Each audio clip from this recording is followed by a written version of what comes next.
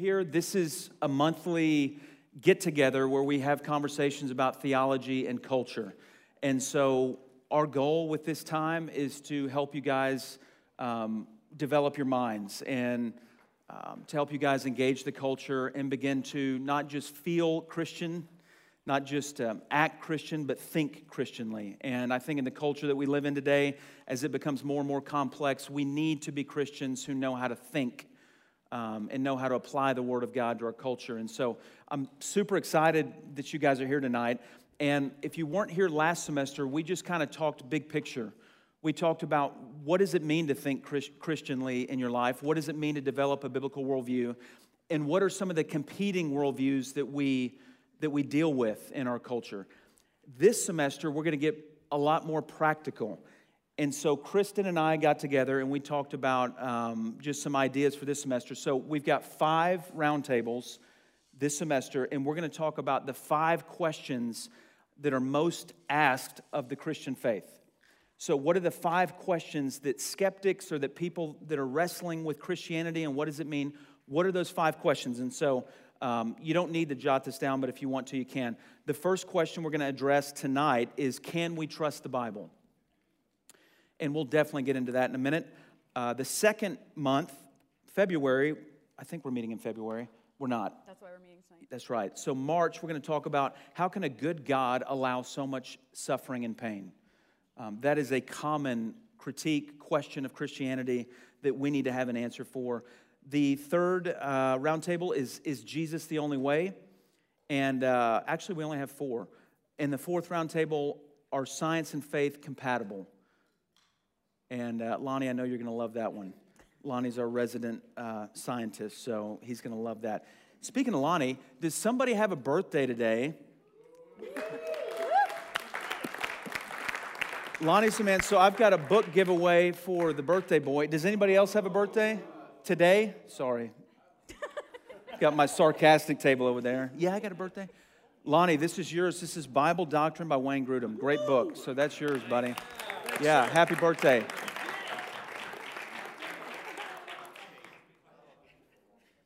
Okay, so go ahead and grab the handout. I want to walk you through this real quick, and then we're going to dive in because we don't have a lot of time together. So this first page, front and back, is just for your benefit. We're talking about the Bible tonight, so I just wanted you to have a resource where you can refer to. This is how the Bible's organized and broken down, and then just some little notes that I put down at the bottom as to why it's broken down this way. And then on the back, it's the New Testament. So that's just something that if y'all want to look through, and that's for you guys. But the next page is the important one for tonight.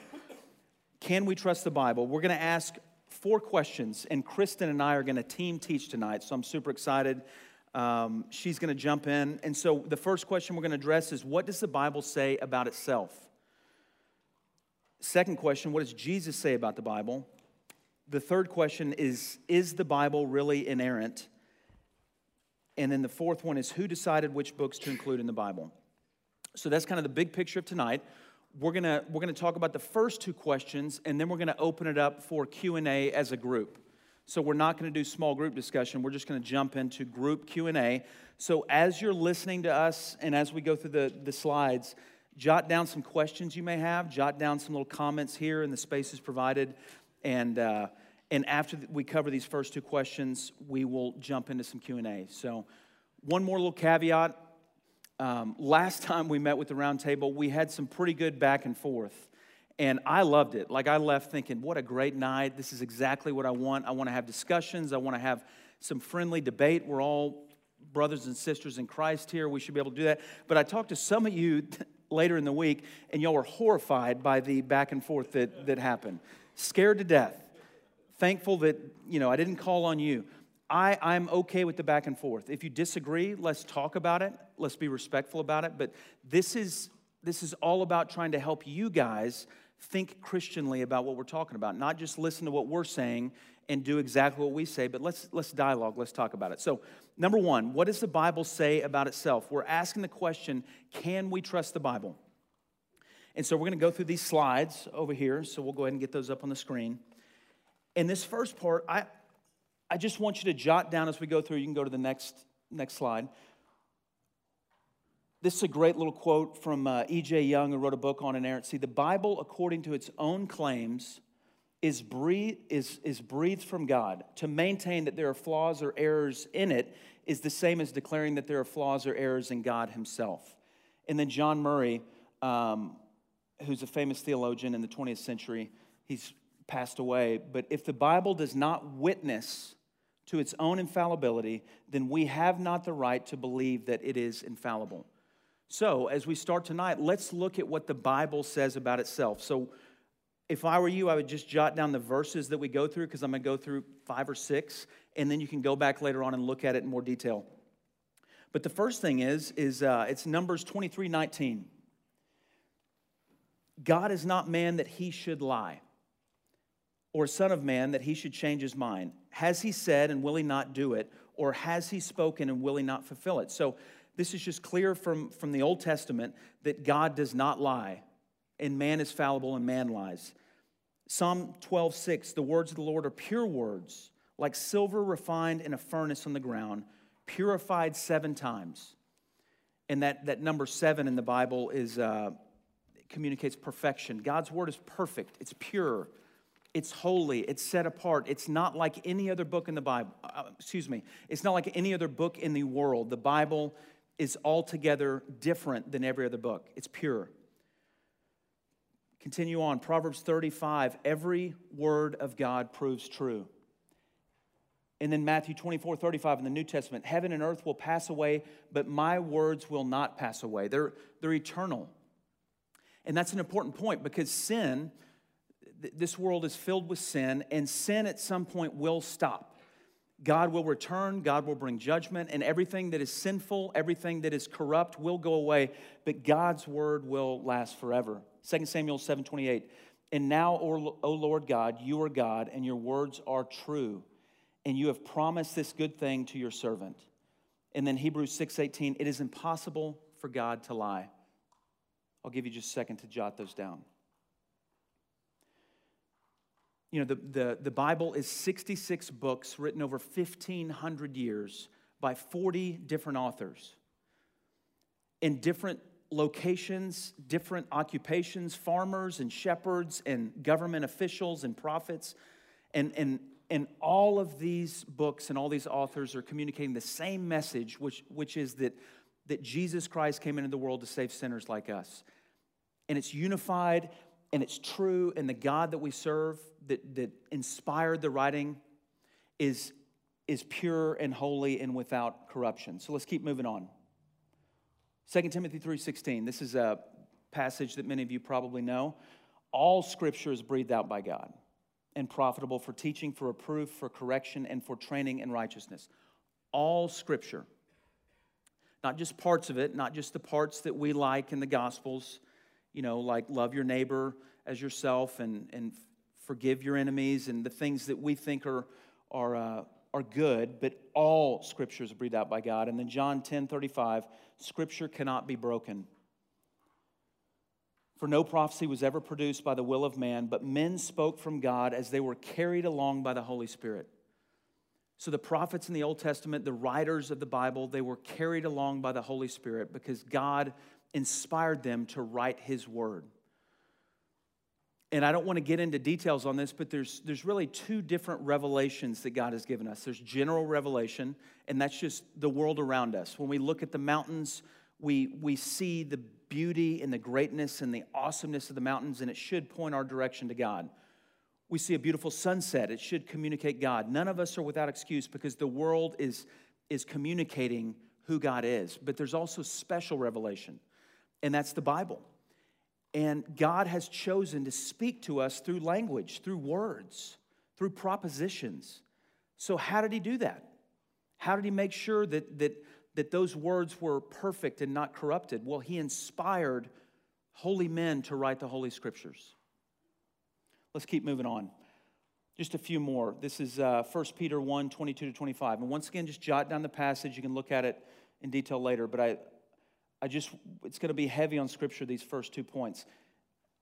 So having purified your souls by your obedience to the truth for sincere brotherly love, love one another earnestly from a pure heart, Since you have been born again, not of perishable seed, but of imperishable, through the living and abiding Word of God. So how do Christians become born again? Through the imperishable Word of God preached to us or read to us. And then at verse 24, all flesh is like grass, and all its glory like the flower of grass. The grass withers and the flower falls, but the word of the Lord remains forever. And this word is the good news that was preached to you. So Peter is not just talking about the Old Testament, but he's talking about the good news about who Jesus is. That good news that's preached to us is the uncorruptible, incorruptible Word of God. That's amazing. Let's keep going. Is there another one? Yeah. Peter again, he says, and we have the prophetic word more fully confirmed, to which you will do well to pay attention as to a lamp shining in a dark place, until the day dawns and the morning star rises in your hearts. Knowing this, first of all, that no prophecy of Scripture comes from someone's own interpretation. Verse 21, for no prophecy was ever produced by the will of man, but men spoke from God as they were carried along by the Holy Spirit. No prophecy was ever produced by the will of man. It was men inspired by the Holy Spirit to write the words of God. Go ahead and keep going. Okay, so before Kristen jumps into her section, the Bible from Genesis to Revelation is clear and unified that the words that are contained in that Bible in front of you are the Word of God. And God cannot lie, and God is holy and perfect, and His Word is uncorruptible, and His Word is worthy of all of our respect and all of our submission. And here's a big point, guys, before we transition. All of us have a certain authority that we live our life by. So I want to ask you a question. How do you determine what is true and false? How do you determine what is good and bad? All of us make decisions on what is true and false and good and bad based on what our ultimate authority is. And so for some of you, your ultimate authority is your own experience. So you believe that you shouldn't date this way because you had a bad experience, and because of that, you believe that's not the right way to date, okay, based on your experience. Or you believe, when it comes to sex outside of marriage, that it doesn't make sense to you that waiting until you get married would be the wise thing to do, because don't you need to try out, you got to try out the car. What if you're incompatible? What if things don't work out? My older brother told me that one time. We got in a conversation. He's like, man, don't you have to test drive? And I was like, where'd you get that from? But a lot of people think that way. Why do they say that? Because the worldly wisdom says, of course that makes sense. And so those people their ultimate authority is not the Word of God. They might say they believe the Bible, but their ultimate authority is their own feelings about these different situations. For some people, maybe you grew up in the Catholic Church. What's the ultimate authority in the Catholic Church? The church. Tradition and papal proclamations, the Pope, that is the ultimate authority, and they teach you how to interpret the Bible. The Bible's not the ultimate authority. So what is the ultimate authority in your life?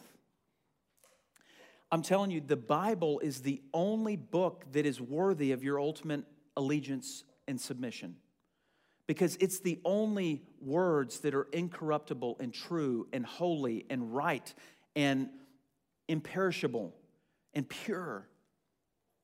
And so what is your authority? That's something to think about. But the Bible is clear that this is God's word. And now Kristen's going to talk about point number 2, if you're following along in your notes. So what does Jesus have to say about the Bible? How does he think about the Bible? Yeah. So I know a lot of people have, if you've got the Bible with like the red letters in it, you know, like you automatically turn to those red letters. It means that's what Jesus was saying.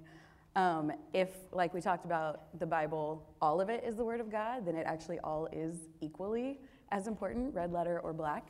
But we still want to know what Jesus said and what he believed about the Bible, because he is our Lord. So we just have 4 points that we're going to look at here. First of all, he believed that the scriptures were useful. If you look at those red letters, you are going to see him quoting scripture constantly. By the way, by scriptures, when we're talking about what Jesus used, that's the Old Testament. So in your Bible, the Old Testament is the Hebrew Bible. That's what he had and what he referenced. He quotes that Bible in most situations that he's in. We see him at the beginning of his ministry. Satan was tempting him in the wilderness. Every response he gives Satan is a quote from Deuteronomy. When he needed to stand up to this temptation, he uses the word of God to help him. At the end of his life, when he is on the cross, he quotes Psalm 31 when he said, my God, why have you forsaken me?" That is the first line of that psalm. In his most extreme suffering, he saw Scripture as useful to help him to express his feelings, to cry out to the Father with the Word of God. And then one other thing, before he ascended to heaven, one of the last things he did was, there's a story in Luke where he's walking with two men who don't recognize him yet. They think he's dead. And he teaches them the Scriptures. Luke 24:27 says, "And beginning with Moses and all the prophets, he interpreted to them in all the Scriptures the things concerning himself."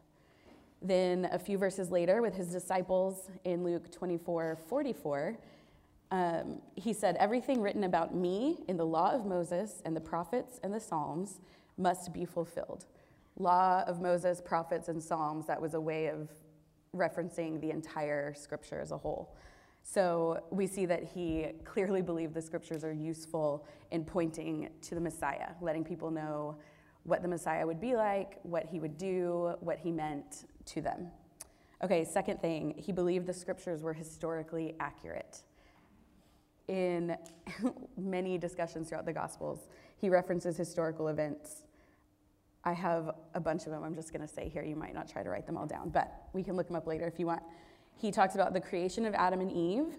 He talks about Abel, Noah and the flood, Sodom, Abraham, Isaac, Jacob, the burning bush, David, Solomon, Elijah, Zechariah, manna, Lot's wife, the bronze serpent, and Jonah. That's just a small list of the things he references. And when he talks about them in all these situations, he talks about them as real history. He doesn't talk about them as fables or, just stories that are helpful. Like, he has parables, but these he talks about as historically accurate.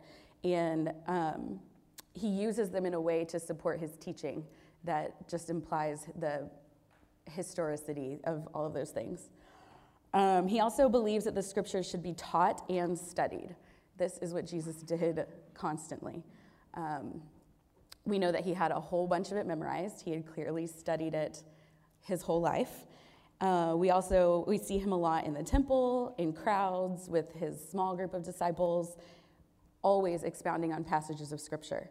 The Sermon on the Mount is a big, long sermon based on Scripture. He cites a lot of teachings, he elaborates on them, he tells his followers what they mean. And we also see that when people ask him questions, a lot of the times he responds by saying, "Haven't you read such and such?" Or "Haven't you heard? Didn't you know?" He expects that everybody would have been studying them, and he believes that they're worth studying. He believes that they are able to be understood, and clearly he believes they're worth teaching to others. So the last thing we see is that he believes that the Scriptures were worth submitting your life to. He has already shown when he's walking with the men in Luke that he believed that the whole Scriptures pointed to him. So he knew these Scriptures, he knew the prophecies that talked about his birth, his life, and his horrific death, and also the fact that he would come again. And he submitted to that to the point of dying. We know that he did not sin. So he submitted himself to all of the law that's written in Scripture. When he's tempted and he quotes Scripture to Satan, he knows that Satan is tempting him to do things that are contrary to the Scriptures, and yet he chooses to submit to the authority of the Scripture in his life. So we see he believed, again, they're useful in temptation, in suffering, in living, in teaching. He believed it was historically accurate. He believed it was authoritative and 100% worth basing your life on. We also know in John 7:16, he says, "My teaching is not mine, but his who sent me." And he says similar things to that in John 8:28 and 1249 also. So we know that Jesus believed that what he taught and believed and said is not even just from him, it's from God. So he also believed that the things he believed about Scripture are the things that God believes about Scripture. And then we also know that he tells us to follow him, and so he wants us to believe these things about Scripture too. Yeah, I mean, we're going to open up to Q&A right now, but you made some really great points. We say we're followers of Christ, and we say we're people of the book, and so although we just went through a list of scriptures that you couldn't possibly keep up with all of them, the reason we did that is because we wanted to support why we believe the Bible's trustworthy. And where would we go to support that? We'd go to the living Word of God, Jesus Christ, and the written Word of God, the Bible itself. And so whatever you believe, you have to be able to back up your claims with Scripture. So before we jump into the next 2 points, what questions do you have? And if you have a question that refers to something later on, we might just have you hold on to that, and then we'll talk about it later. But Christine's going to go around, and if you have a question, you can just stand up and ask it. So what questions do you have about what the Scripture says about itself or what Jesus says about the Scriptures?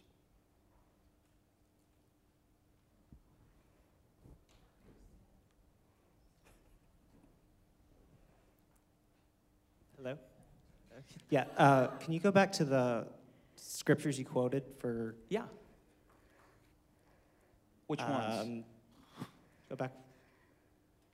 Yeah, I guess this one works. Okay. My issue with this is that, is it possible that we're confusing graphe, which is scripture Writing. out there, versus logos or rhema, which are mean two different things? I mean, back then, 2,000 years ago, writing was not as big of a deal as we think it is nowadays. Is it actually saying this about itself, or is it saying the Word being Jesus, not the Word being the Bible? Yeah. Do y'all understand the question? Okay, so you have graphe, which I don't know which one. Are you talking about the John 10:35? That scripture. Graphe, 2 Timothy is graphe. Okay, so 2 Timothy graphe. And I'm sure all writing John is breathed out by God. But what he's asking is, you have certain parts of the Bible in Greek use the word logos for word, and certain parts of the Bible use graphe for writing.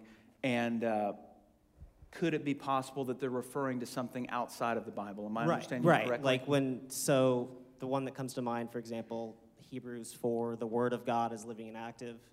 Maybe it's not speaking about the text of Scripture, but Jesus as the living Word. And so I'm not saying that I don't think it's No, you bring up a great question. As if these are these valid defenses considering linguistic variance? Yeah, you bring up a great question.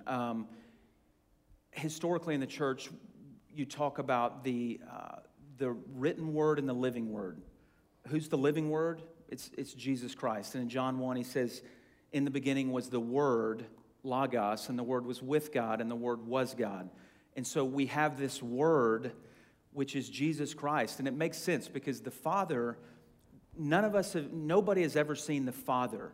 Jesus is the representation of the Father. He's the perfect image of the invisible God, I think Paul says in Colossians. And so Jesus speaks. Jesus is the Word of God. Jesus is the second person of the Trinity. And so where I would respond to that is that the Bible is the written word that is confirming the living word. All the Bible is, from Genesis to Revelation, is a document that is pointing to the living word as the answer to life and to salvation and to the meaning and purpose of why God created the world. God created the world to glorify himself in his Son, Jesus Christ. That wasn't plan B. God didn't have a plan A, and then Adam and Eve messed that up. So he's like, well, what are we going to do, guys? And Jesus is like, I guess I'll go, but I really don't want to. The Bible says that was the plan from the beginning, from before the beginning, was for Jesus to come in human flesh, to die on the cross, and to be lifted up and glorified. And so that's the purpose of existence. That's the purpose of the Bible, is to point to the living word. Now, in the Old Testament, there's over 4,000 times where it says God said. And my argument would be that what God said, like in Genesis 1, when he spoke the world into existence, he spoke the world into existence. I believe the written word that God spoke has the same power, even though he spoke it through fallible human beings. So I don't make a distinction between his spoken word and his written word. That's how I would answer that. I don't know if you have any thoughts on that. That's what I was thinking too. Yeah. Very good question. And we'll see afterwards if that's satisfactory for you. Any other questions? We got one over here, Rachel. I have a question. I was wondering, how do we talk to people who don't necessarily believe that the Bible is true?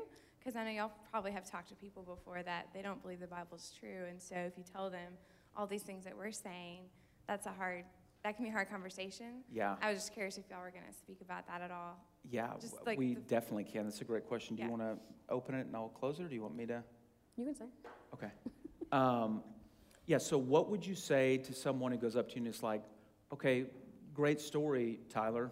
That's neat that you think that's your authority, but it's not my authority. I would first of all say that, we all, I would agree with them that, yeah, at least to acknowledge that we all have an authority. And my next question would be, so what is your authority that guides your life? What is your authority that you put your trust in to help you distinguish between right and wrong and things like that? The second thing I would do, so I would ask them what's their authority. The second thing I would do is I would probably spend most of my time asking questions and trying to get them, and this is going to sound weird coming out, but I want to try to get them to doubt their own authority. So I'd ask them what their authority is. Number two, I'd ask them, I would try to get them to begin to doubt their own authority. Now, why on earth would I do that? That sounds mean. If I really believe that the Bible's the ultimate authority, then whatever else people put their hope in to be a good guide for their life is going to be less than the Bible. And so if this person's putting their hope in reason, well, our minds have been affected by the fall, and reason is ultimately going to let them down. If they're putting their hope in their own experience, like, I'm just going to follow my heart and I'll get to where I want to be, I want to cast doubt on that as the best option. Now, here's the problem when it comes to talking to somebody who's not a believer. I don't think you can convince somebody that the Bible is the Word of God by just really good arguments, really good argumentation. I believe that if the Holy Spirit doesn't witness to that and affirm that in your heart, that there's no amount of arguing I can do to get them to go, oh, that's a great point. I'm going to start believing that this is the inspired Word of God, and I can't argue them into believing that. That's a work of the Spirit. What I can do is just have a great conversation, ask questions, be respectful, and be loving, and help them understand that maybe their authority isn't as strong as they might think it is. Yeah, and then I would kind of end that conversation by just saying, hey, would you be willing to give it a shot? Because ultimately that is. If it's going to be a work of the Holy Spirit through the reading of the Word, then just say, have you ever read it? Would you read some of it and see if it fits with what you see in the world, see if it fits what you see in your heart and in your life, and see if they'd be willing to give that a shot too. Great point, because the Holy Spirit uses the Word of God to produce change in someone's life. So you want to get them to be reading the Word. You want to invite them to come hear the preaching of the Word, because that's what the Holy Spirit uses to change people's hearts. Could you stand up? So what about turning to the numerous instances of fulfilled prophecy? Do you find those to be effective? Absolutely. One off the top of my head, Isaiah 53. I can't remember the details, but there is a long list of prophecies about the coming of the Messiah that's confirmed in the life of Jesus. And we're talking about a huge gap in time. Centuries and centuries and centuries between that prophecy and Jesus coming to earth. And there's no way that Jesus could, manipulate things to try to falsely affirm those prophecies. It's amazing. a good example is when Jesus was born, King Herod had a census taken. And because that census was taken, Jesus and his family had to go back to Egypt. They had to kind of flee because Herod was trying to find the Messiah and have him killed. And he heard that the Messiah would be from Bethlehem. And so an angel came to Joseph and to Mary and said, you need to flee to Egypt. So they went to Egypt. And I think it's Micah 5 says, out of Egypt my son will come, or something along those lines. What is Hosea 11. Out of Egypt my son will come. And so how did that happen? God orchestrated it for Jesus to be coming out of Egypt, just like it was prophesied in the Old Testament. So there are dozens and dozens of prophecies in the Old Testament that were confirmed in the life of Jesus in the New Testament. Honestly, we didn't have time to go through all of them, but you can quickly go online and just run down the list of those. Hold on one second before we get to Patrick. Any other questions? Yes, Hillary.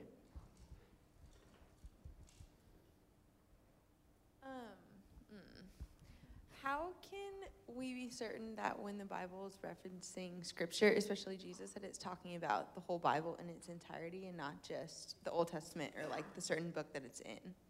Great question. There are several instances where Jesus refers to the law, the prophets, and the Psalms. He says the law, the Psalms, and the prophets. The law, the Psalms, and the prophets. Historically, Jews, when they said the law, the Psalm, and the prophets, they were talking about the whole Old Testament. And surprisingly, the Old Testament that they had back then is the same Old Testament that we had now.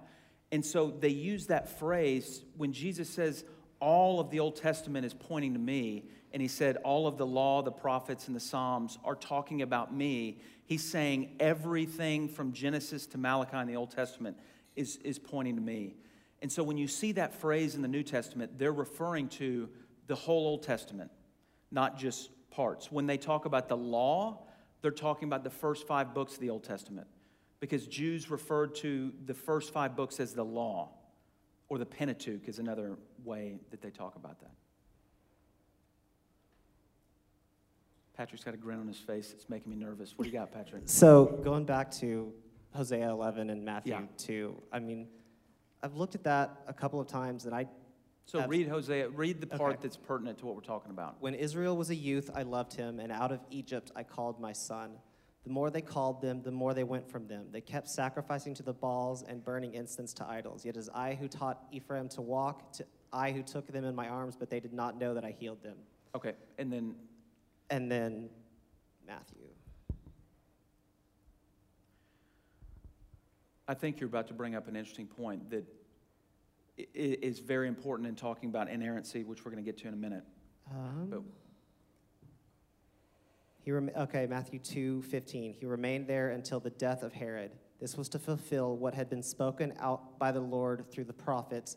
Out of Egypt I called my son. Yeah, so there, and this is a very deep theological conversation. So the best way I can talk about that is the New Testament authors use the Old Testament prophecies in ways that maybe Old Testament Jews wouldn't, that didn't believe in the Messiah. And oftentimes what that's called is a typology. So there are certain things that happen in the Old Testament that are a type of Christ. So the serpent that was the bronze serpent, that if the Israelites would look at that serpent, they would be saved. And the serpent was lifted up high above everyone, and they were saved. That was a type of Jesus who would come, be lifted up, and all who would believe in him would be saved. Now, a Jewish person would not make that same connection. But the New Testament Jews, when they saw who Jesus was and what he came to do and began to see him as the Messiah, it changed the way they looked at the Old Testament. And Jesus was constantly frustrated with New Testament Jews that weren't understanding that the Old Testament was pointing to him. And so even though in the direct context of Hosea 11, it's not talking about Jesus, having a census and Herod going to Egypt, it's a type of Jesus it's a type that's pointing to Jesus. So if what that does it mean makes to sense. fulfill prophecy then? I mean, because we treat prophecy as if, Yeah. like you mentioned Isaiah 53 before, the suffering servant. I mean, that one seems to be a little easier to correlate. But Hosea 11 doesn't seem to, or another one when they were talking about Herod killing babies, and it was quoting Jeremiah 30-something, which has no messianic undertones. So is it like, what prevents Christians or like anyone from just deciding that something in the Old Testament you can Well, the first twist? grid as Christians today to go through is how do the New Testament authors interpret the Old Testament? So a big point is how does the New Testament interpret the Old Testament? So before we start speculating on what the Old Testament is saying, we need to see how the New Testament authors talked about that event in the Old Testament. And Kristen already talked about how Jesus talked about so many different stories in the Old Testament. And so if you want to understand the meaning of those stories, look to how Jesus interpreted them. Look to how New Testament authors interpreted them. I know that's not a fully satisfying answer for you. One last part Okay. is what I was kind of getting at. The people that don't believe that Christianity is true, that might be an acceptable answer to us in this room, but if they already aren't believing, how will they believe that paradigm when we say that, oh, the Old Testament was fulfilled in Jesus, but then we have to make these It's logical 100. leaps? It's 100% a work of the Holy Spirit. Our responsibility is to teach the Word of God. If you're a small group leader, to teach the Word of God. If you're a preacher, preach the Word of God. If you're a father or a mom who's got kids, you teach your kids the Word of God. And in teaching the Word of God, the Holy Spirit uses this inerrant Word, which we're going to get into in a minute, to point to Jesus Christ and to help people believe. This kind of piggybacks on Hillary's question a little bit ago, asking about how we trust when it talks about Scripture affirming itself. Yeah. Okay, so we would affirm that with the Old Testament, and I think this is jumping into the canonization that you get to, so feel free to say, we'll get back to this. But how do we trust the New Testament? So like New Testament authors are saying, we believe Scripture, and we would recognize, oh, well, they're referencing Old Testament. Love to hear you guys talk about, even if you're going to get to it in point 4, okay, well, what about New Testament Scripture? So these are great questions. Patrick, these are great questions. I appreciate you asking them. How many of you, this is by show of hands, and if you're listening on the podcast, you can't see this, but how many of you wonder why there's certain books in the Bible and there's other books that have been left out of the Bible? How many of you at any point in time have thought, man, I wonder why and how they came about, that they put these books in the Bible and other books didn't get out, didn't make the cut? Kristen's going to talk about that in a minute. Yeah, we'll get to it. But I promise you I'll get to that. And if we don't answer it, well, you can bring up the question again. Any other questions before we move on? I think you'll have way more questions the second round, but we got... Oh, yeah. This isn't so much a question as pointing out a couple of things. One is in terms of types, Passover lamb, anyone for Jesus? I mean, just like the serpent.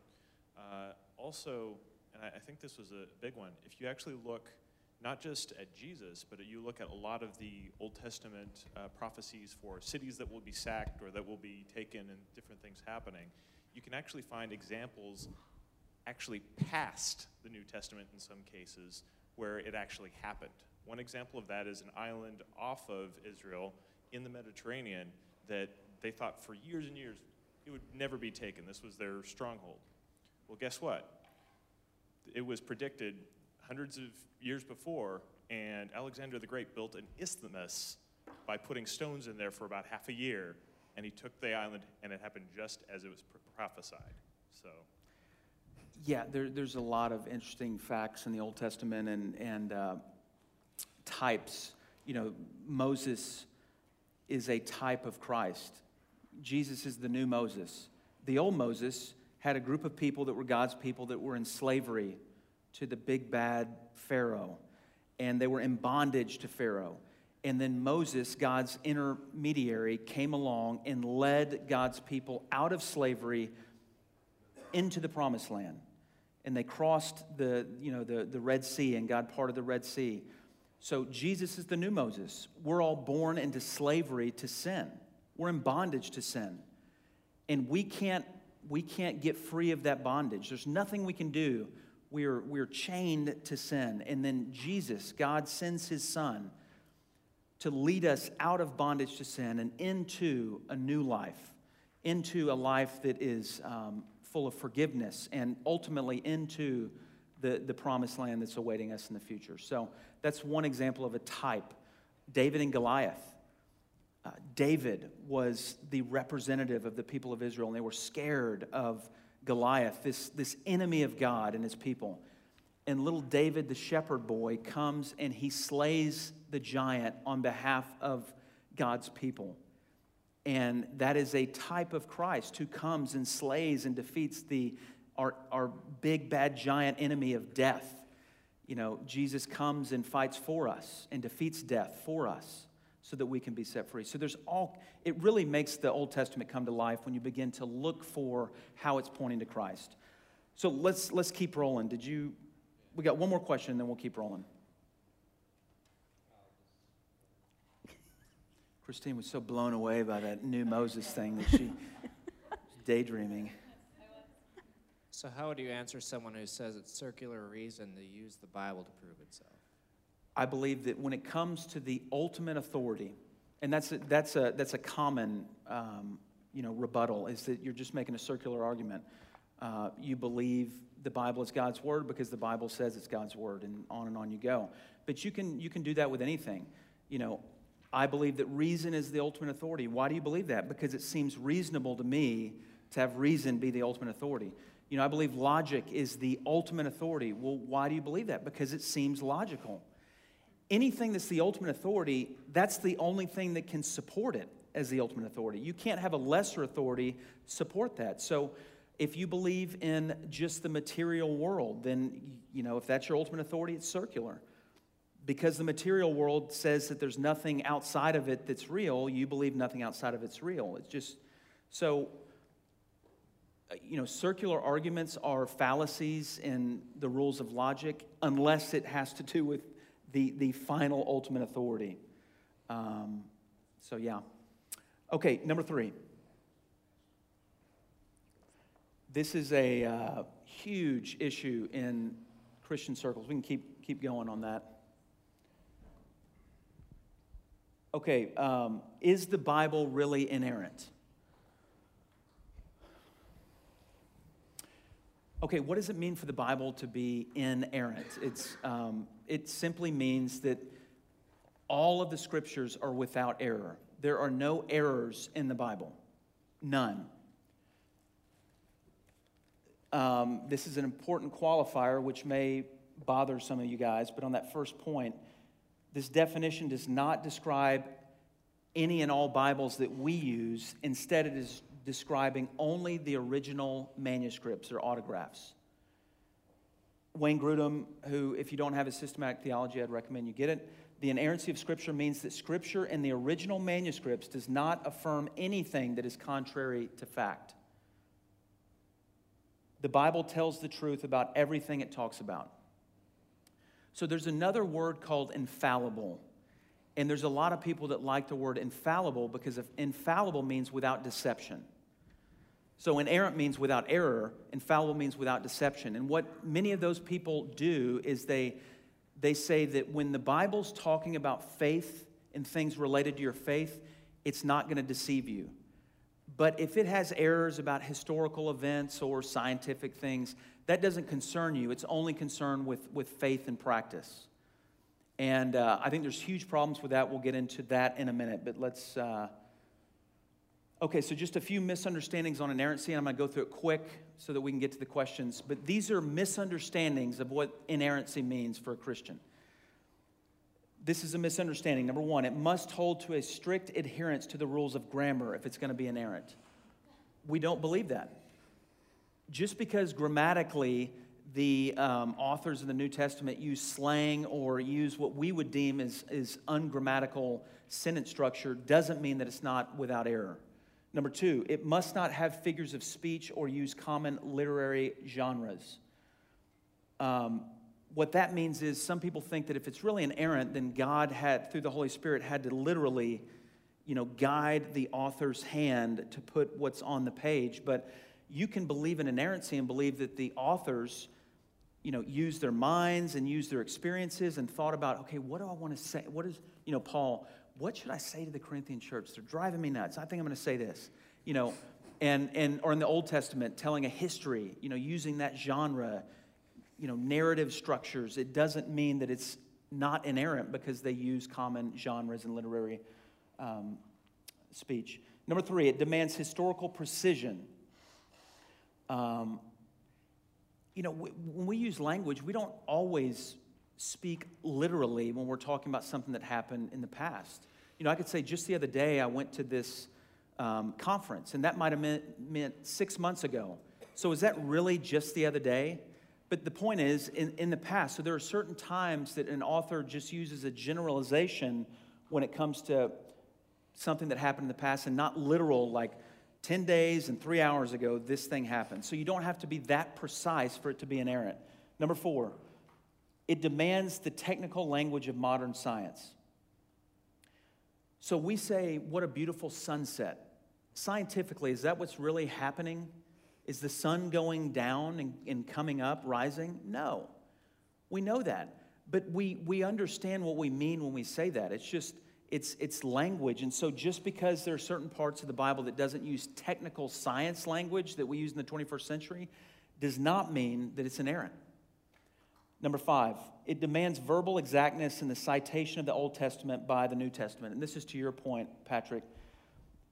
It can be inerrant and use Old Testament passages in different ways to make different points. It doesn't compromise the meaning of the Old Testament, and the New Testament authors, inspired by the Holy Spirit, can use those passages to make different points. Number 6, it demands that the sayings of Jesus must contain the exact words of Jesus. The Gospels are firsthand accounts of the life of Jesus. And so just because John might summarize an event that happened in Jesus' life or summarize something that Jesus said that maybe wasn't exactly like Jesus said it, doesn't mean that it's not inerrant. Because we're getting an eyewitness account of what happened. As long as what John is saying about what Jesus said is not contradicting or different, then there's nothing wrong with that. Number 7, it demands an exhaustive comprehensiveness of any single account. So Mark might tell a story, and Luke might tell that same story. They might be telling the story in different ways and highlighting just certain things in that story without talking about the whole thing comprehensively. We do that all the time.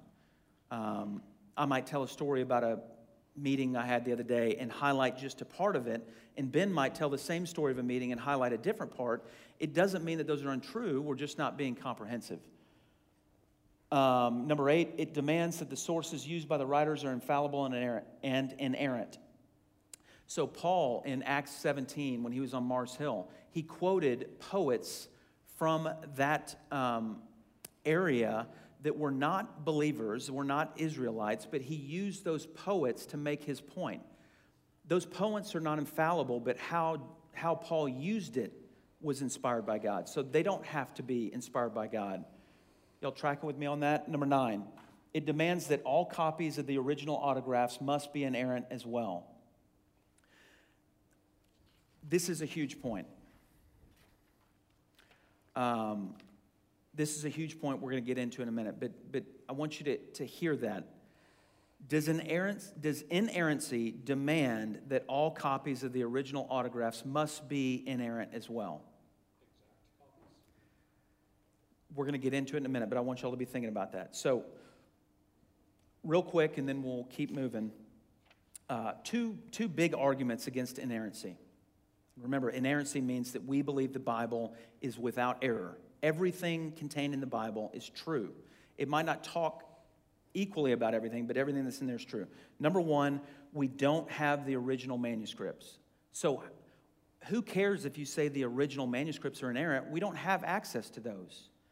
So that doesn't help me trust the Bible now if we don't have the original manuscripts, which are the inerrant Word of God. Okay, so this is astounding. And this is across the board. scholars, for over 99% of the Bible, we know what the original manuscripts say. Of the 1% that has variations, they affect the meaning little, if at all. And then Dr. Timothy Paul Jones, who's a professor at Southern, says that the New Testament text is the best preserved text of the ancient world.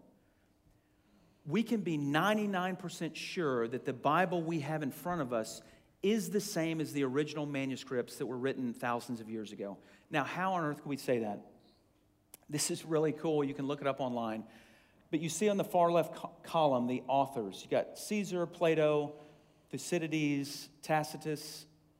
I don't even know who that next one is. Homer, Iliad. That's a famous book that we've probably all read at some point. And then you have the New Testament. So here's what's cool. You see the next column, written. You see what the time period is for all of those. And then, big point, the third column, earliest fragment or copy that we have of those famous writings that we all read in school and things like that. Earliest fragment for Caesar that was 100 to 44 BC was AD 900. That's the earliest text that we have of the writings of Caesar. Plato, 427 to 347 BC. The earliest fragment we have is AD 900. On and on it goes. Look at New Testament at the bottom. AD 40 to 100, the earliest fragment is AD 125, just 25 years after the events that took place. The time span in years, we're talking about 1,000 years for the first four. But for the New Testament, we're talking about 25 to 50 years after these events that were written about, we've got recorded fragments. Number of manuscripts that we have today of the New Testament, 24,000. Number of manuscripts of Homer, which we've all read in school, and we read it as if it's, accurate to what Homer said, 643. Of that 24,000, we have over 5,000 Greek manuscripts written in the original Koine Greek of the New Testament. It's astounding. I read an article today in preparation for tonight. It was from an atheist, and he conceded that, we're 99% sure of what the Bible said originally. Now, he made arguments why he still doesn't think that's impressive, but hey, go for it, buddy. For me, that's really impressive. That gives me confidence that I can trust that the English Bible that I'm reading is the same Bible that was written originally, inspired by God.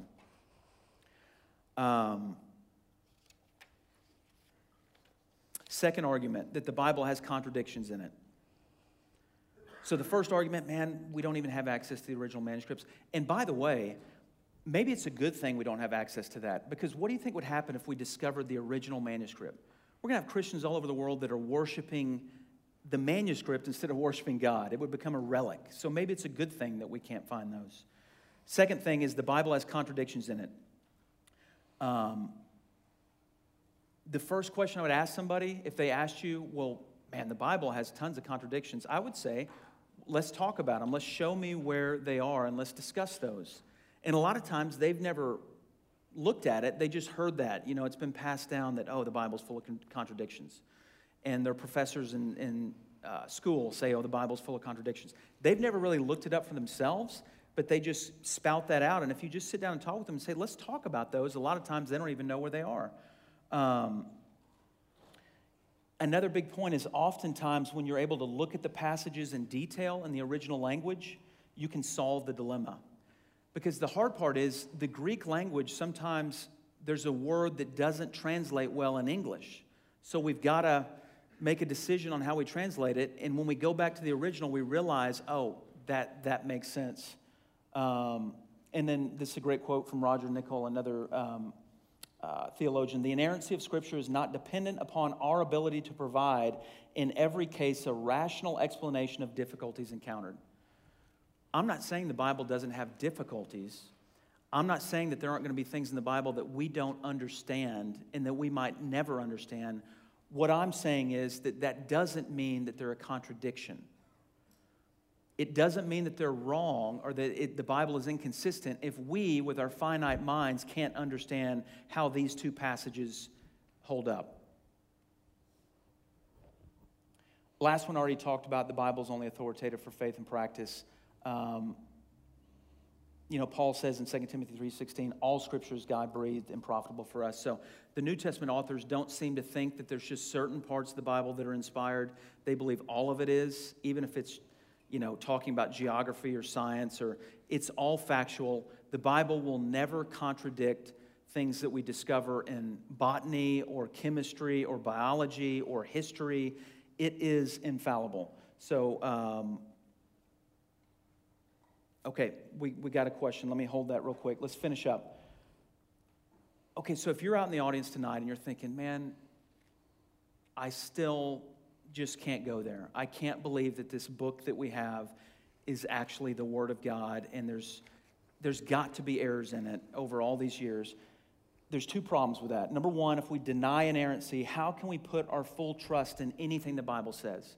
So if you concede, okay, the Bible is inerrant when it comes to faith and practice, but history, science, that is not my guide, you've opened up the door. How do you determine what is related to faith and practice and what's not?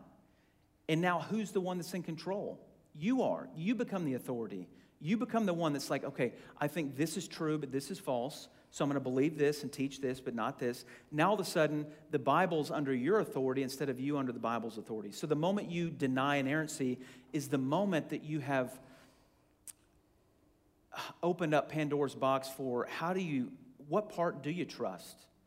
Number two, denying inerrancy puts our minds in authority over Scripture, because we will be passing judgment on God's Word instead of God's Word passing judgment on us. The bottom line is, guys, we grow, we learn, we change, we're molded into the image of Christ because we submit to the authority of God's Word, and we change our life, we match our life up with what God's Word says, not vice versa.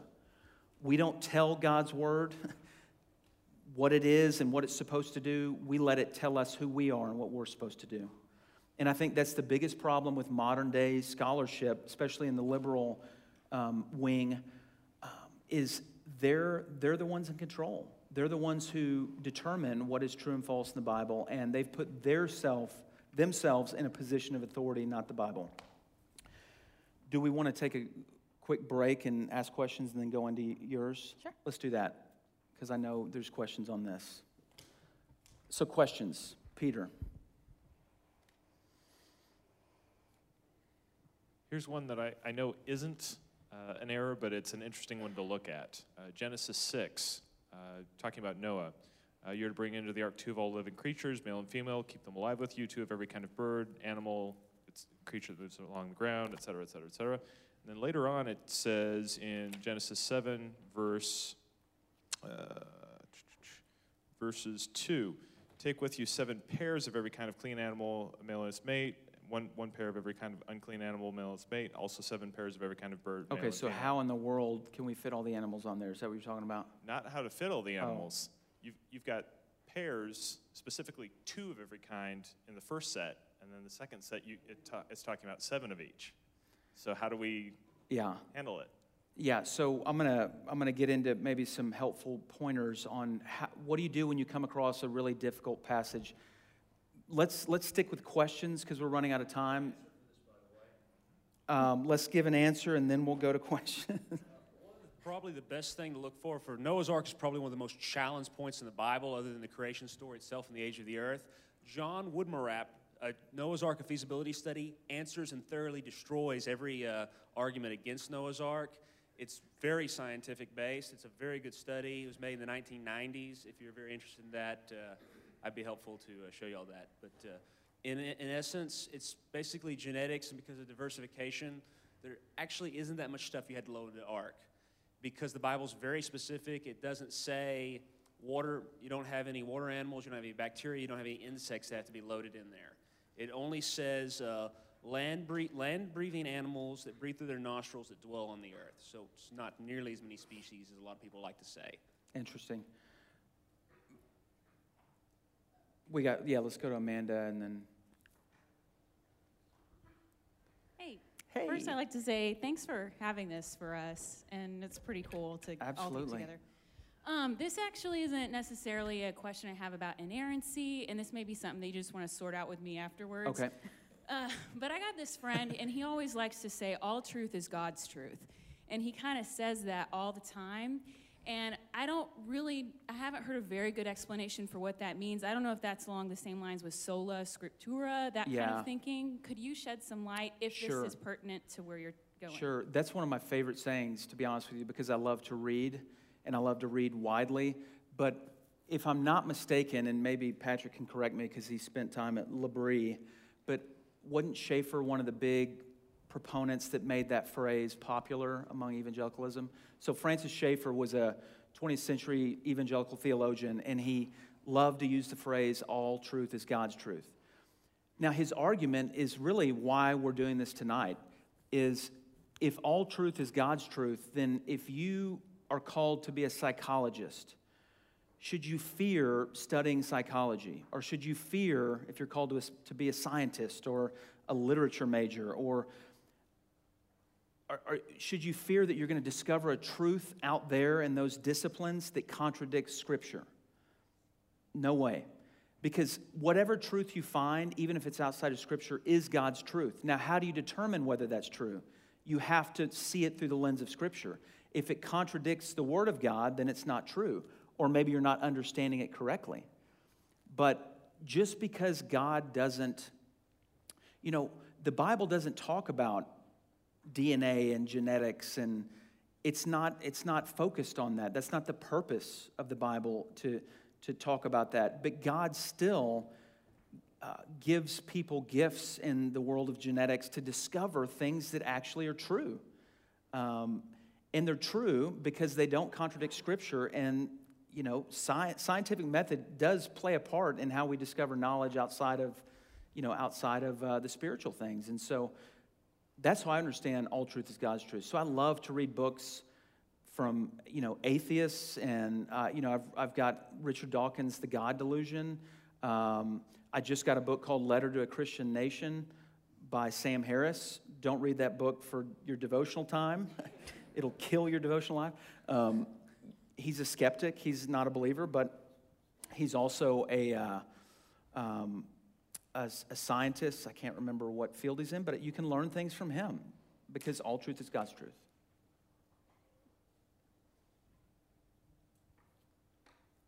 So this isn't necessarily a question with inerrancy, but something that I learned quickly in my walk as a Christian was that there were several different versions of the Bible. And of course, I loved looking at the different versions and noticed that they would use different words, sometimes even different verbs, which can really drastically change the meaning of those scriptures. I want to know, what do we do with that as Christians? Because really one word can change an entire phrase, and it won't change the meaning, but it'll change the color of what is being said. Yeah. If that makes any sense. Absolutely. Are you going to talk about that? Okay. So, the telephone game where I whisper something to Ben and it goes all the way around the room. By the time it gets to the other side, it's like, what? It's not even close. The difference between the telephone game and the Bible is that we still have 24,000 manuscripts dating all the way back to, 100 years after the event, 50 years after the event. And we have 5,800 Greek manuscripts written in the original language. So we don't share the message and then lose it. We can always keep going back to the original message to make sure it's lining up. So what I do when I read a verse in one translation that's different than the other, I either go back to the original languages, and there's tools online now that you guys can do that. You don't have to be seminary trained. Or I look at commentaries of men and women that have spent their whole lives studying certain books of the Bible, studying the original languages. They're most likely going to know that that's kind of a confusing part of that book, and they're going to address it. And the way they do that normally is they'll give you 3 or 4 different views, like some people think it's this, some people think it's this, and then you have to decide which way you're going to go on that. Yeah, so there's really 3 different types of translations. There's a word-for-word translation. ESV and NASB are the most popular word-for-word. So the panel of scholars look at every word and try to translate it word for word. That makes for not quite as It's not as enjoyable to read because it can be wooden sometimes in the English language. You know, it can be a little wooden. But then there's, it's called dynamic equivalent. It's phrase by phrase. So they take a phrase, and that's the NIV's the most famous phrase by phrase Bible. They take a phrase and they try to translate it the most accurate way they can, looking at the original words, but you know, maybe needing to tweak it a little bit to make sense in our language. So that's a little easier to read. And then the last one is paraphrasing. The Message Bible, have y'all heard of that? That's just Eugene Peterson being like, man, how should I say that? I'll say it like this. And then he made a Bible out of it.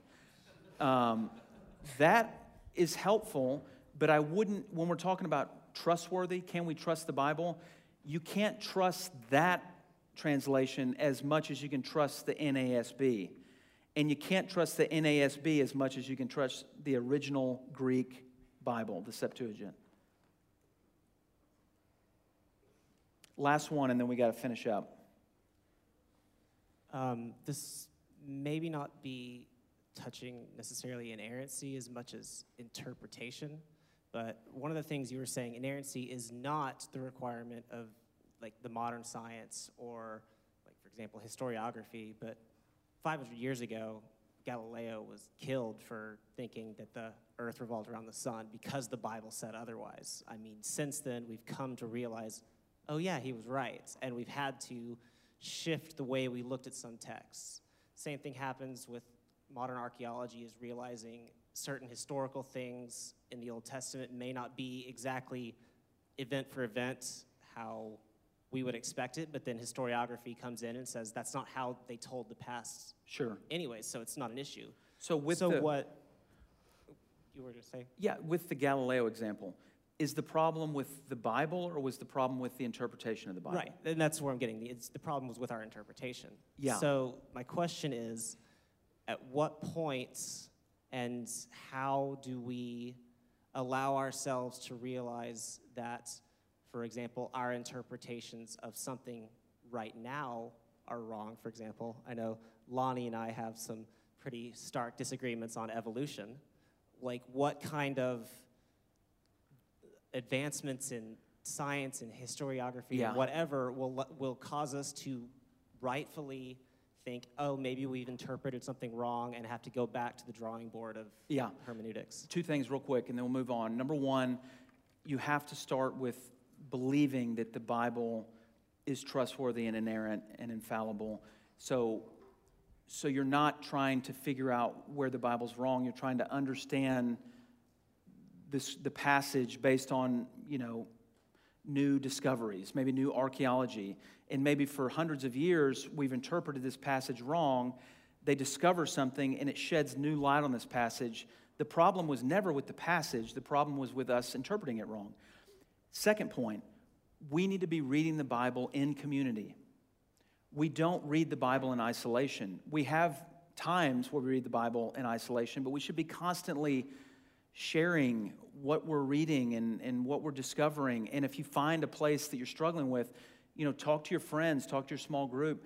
The Bible and Christianity is not meant to be an isolated religion. It's to be done in community. And so that's a big kind of boundary for us getting off track with our interpretations, is running it through other godly men and women and your church leaders. Okay, we've got about 12 minutes. Sorry about that. Let's close it out with Kristen. I apologize. I think that's plenty of time.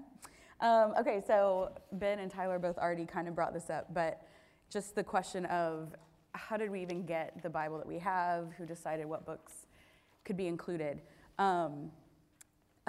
We've seen a lot of objectors to the faith or to trusting the Bible have historically said that there was this huge list of books out there all vying for a spot in the Bible, and some group of people from the church in a very political process kind of picked and chose which books to include. And a lot of times the choosing was to promote one voice and one point of view and to silence and exclude other voices and other points of view. But Historically, that's just not what happened. A much better way to explain how we ended up with the Bible we have today is that the church leaders didn't discover and decide which books were scripture, but instead they recognized the books that were inspired by the Holy Spirit and gathered them together and promoted the use of them and that kind of thing. The authority of scripture comes from God, not from any human institution. It's kind of one example I read was kind of like the difference between saying that Isaac Newton invented gravity and saying that he discovered and explained something that already existed. But so how did they know how to recognize which books to include? Old Testament first.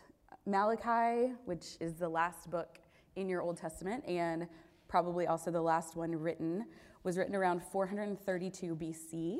And then the Septuagint, which we have, it's a Greek translation of the Hebrew Bible. That translation happened 250 to 150 BC.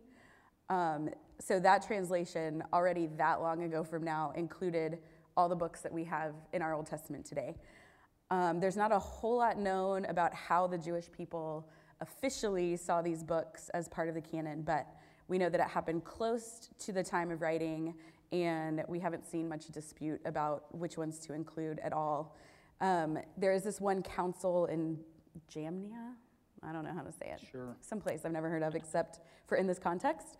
There was a council there in AD 90, and some people will reference that as a time when a bunch of decisions were made, but it turns out they didn't make decisions about what to include in the canon. They just talked about what was already being used and just kind of re-agreed that it was good. So then the New Testament, all the books, this kind of was on the chart that Tyler listed, but all the books we have in the New Testament were composed within about 60 to 70 years of Jesus' death.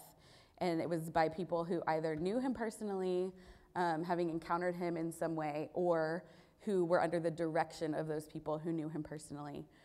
And then those books and letters were circulated widely and used by a whole lot of people really early on. Even within Scripture, you have Peter referencing Paul's letters. But the first time we see the word canon, which that just means the list of all the books, the collection of all the books. The first time we see that word used in relation to a list of New Testament books was in 367 in a letter from Athanasius, who was this great church father. And in that list, he listed all the books that we still have in there today. And soon after that, there was a council at Hippo in 393, and that's where they also recorded that list and talked about how those were the books that were inspired by the Holy Spirit. So they were already, that one list was already well in place long, long ago. Okay, so what do all these books have in common? And then there have been new books that have shown up claiming to be worth including. So how were they evaluated? What was the criteria for inclusion? Which, that's up there. Okay, these are the main questions that have been asked. Was it written by a prophet or apostle? Was it written by somebody who was a spiritual leader, who spoke the word of God, who knew Jesus, had experienced him personally? We see, for instance, Luke wasn't an apostle. He didn't follow along with Jesus like the disciples did, but he worked closely with Paul, and he had eyewitness testimony for the stories that were included. So that's kind of the cutoff. There aren't books included of people who, like, many generations later, if that makes sense. The point of this question is just that the book, it's not full of a bunch of hearsay that's really far removed from the actual stories and circumstances described. So the next question is, does it fit with the rest of Scripture? In other words, does it say anything that contradicts other Scripture? Does what it says about God and Jesus fit with what we know of his character? There are some, I would say, fake gospels, and we'll talk about those a little later, but one of them tells this childhood story where Jesus was killing birds and bringing them back to life, just like a game for fun. this is cruelty and childish. It doesn't fit the character of what we know of things Jesus did. And we also know that he never used his power just for his own games or amusement. He used his power to point to the message of God. So things that have stories like that don't fit would not be worth including in the scriptures. Third question, has it been consistently accepted and used by the people of God? We have a long history of this with both the Old Testament and the New Testament, of it being used all the time. Like we said, Peter said that Paul's letters were scripture. They had been Paul's letters, other letters, the Gospels had circulated through a bunch of the churches. And then we also have the next generation of church fathers referencing them and using them, and on, even till today. The last question they used, does it display the power of God to change lives? So we kind of talked about this a little bit earlier, but that the point of Scripture is to show us who God is and how to have a relationship with him and how to live like he wants us to. And do we see a history in these books of what it says changing people's lives? And as people act on its commands and live those things out, does that point to the gospel? So there are some books out there that people think maybe should be included or shouldn't be. So the first set of those is called the Apocrypha. If you have or have seen a Catholic Bible and some others, there's some extra books in between the Old Testament and the New Testament. How many of y'all have heard of the Apocrypha? Okay. Nice. That's almost everybody. Basically, the short answer on this, there was a council in Trent in 1546 with the Catholic Church, and they decided that those books should be included. But that's 1546. That's centuries and centuries after the rest of the Bible had been pretty much set. And the thing is, they're not scripture. They don't pass those 4 questions. There are a lot of errors in history and in geography. They're theologically inconsistent. We don't have evidence of the Jewish people seeing them as scripture. Jesus and the New Testament doesn't quote them as scripture. They're interesting. There's interesting stories. They have literary merits, but not scriptural merits by any means at all. So then we also have what is called the Gnostic Gospels, usually. These are just other letters that have appeared, and people have said they should be included, but Gospel of Thomas, Yeah. Gospel of Judas. And if you saw or read the Da Vinci Code, this became really popular when that book and movie was really popular. And just that theory that there are all these books that should have been included, but were left out to silence whomever, minority opinions, women, whatever. But if you read these, they are, again, just completely inconsistent with the gospel. They all claim to be written by apostles or people close to Jesus. Like Tyler just mentioned, the Gospel of Judas was a big deal a few years ago. There's the Gospel of Thomas, claims to be written by who we call Doubting Thomas. But they were actually written hundreds of years after those men lived. And so there's no way they could be written by those men. So just even from the title alone, it's a lie. I was wanting to ask and see if you could raise issue that do you think that some people have a problem with inerrancy simply because of the way that certain books are written within their structure, that they kind of get lost within that, and the demand of being scientifically right or historically right messes with that, and they kind of move away from the fact that when this author is writing under the inspiration of the Holy Spirit, there is a point that they're trying to make? You know, honestly, I don't think that as much as I think it's for a lot of them, it's a moral reason why they want to believe that the Bible has errors, because they don't want to, and I'm not talking about all of them by any means, but there's some that don't want to submit to the authority of the Bible. And if they can find seeming errors or contradictions, then that just bolsters their view and their way of life. I won't mention his name, but there was a famous professor and theologian that actually taught at Southwestern at one point, who was a proponent of inerrancy for most of his life, and then towards the end of his life, he abandoned that doctrine. And the people that knew him knew that his lifestyle didn't match the lifestyle that the Bible was proposing, and so I think it was a moral reason why he rejected it. For other people, it's there's a variety of reasons, but I don't know. I don't think it's really that would be one of the top 2 or 3 reasons. But that's an interesting point.